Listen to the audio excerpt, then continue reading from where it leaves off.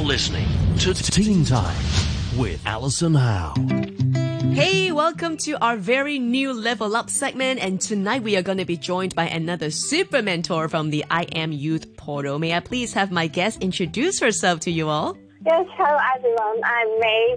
I'm a Youth Translation student in CHK, and I'm an academic mentor of the Youth portal. Thank you so much for hanging out with us and joining us here on the show. As you mentioned that you were very much specialized in translations. What's your major language right now? My major language is learning about Chinese and English, but I also minor in Japanese. Oh, wow. That could be very useful. Yes, because Chinese and English in Hong Kong, they are some official languages. Yeah, definitely. And having that Japanese touch, I'm sure is a whole new different dimension of culture that you have absorbed. So before we come to you about your personal journey, I'd like to speak to you about your experience with this youth portal. I mean, this is a chance for teens to be able to have a chat with you pretty much directly. So what's your experience like with the teens so far? I think it's a very pleasant experience because most of the teens I've met are very polite and they state clearly any concerns or questions they have. So I feel very comfortable interacting with them. That's awesome. How about this way of communication? I mean, right now we're all about social distancing and we're not about, being in physical touch. And this is basically the perfect way to communicate right now.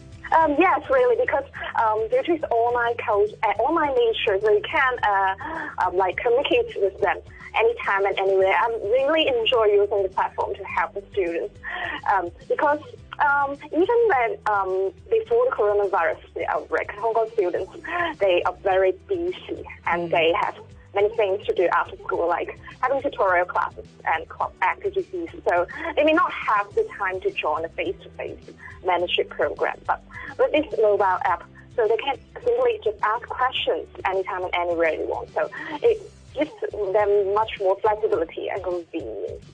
Yeah. And one more advantage is that I think they're less likely to feel embarrassed because they're not having face-to-face conversations. So they may be more willing to ask questions. Yeah. So that comes to my next question for you. You're being asked multiple different kinds of crazy questions by the users. What has been the most common question that you've got so far on this platform? The users, they ask many different types of questions, like those about campus life and program curriculum. But the most common of them are the ones about study pathways and interviews.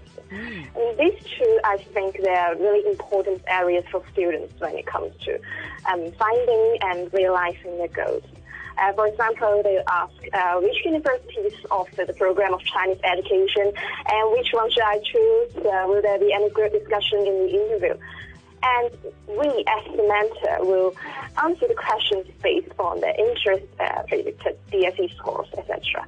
And sometimes we'll give them examples of real cases and our experience for their reference. Yeah, because I was going to say, I mean, it's like meeting somebody for the first time on any different kinds of platform.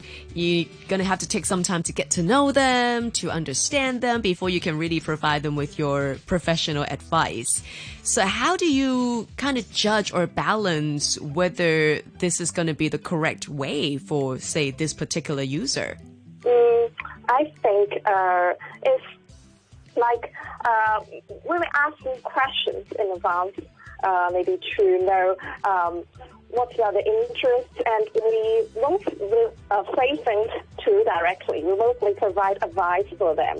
And so to judge, maybe we'll ask them interest and whether they find studying interesting or not, to know, so to judge about their interests, and so to give some advice on their study pathways. Yeah, because I was speaking to another mentor that's on the same platform, and that's Sharon, who's a career mentor.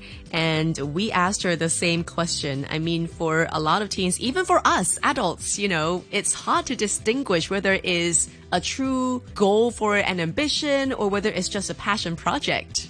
We'll provide some direction to them, and because some people, some students, maybe they are very interested in chemistry, but they want to maybe get a more stable job. They want to enter the research field like that. So we'll provide the direction to them and give them advice on maybe you don't have the passion in that subject.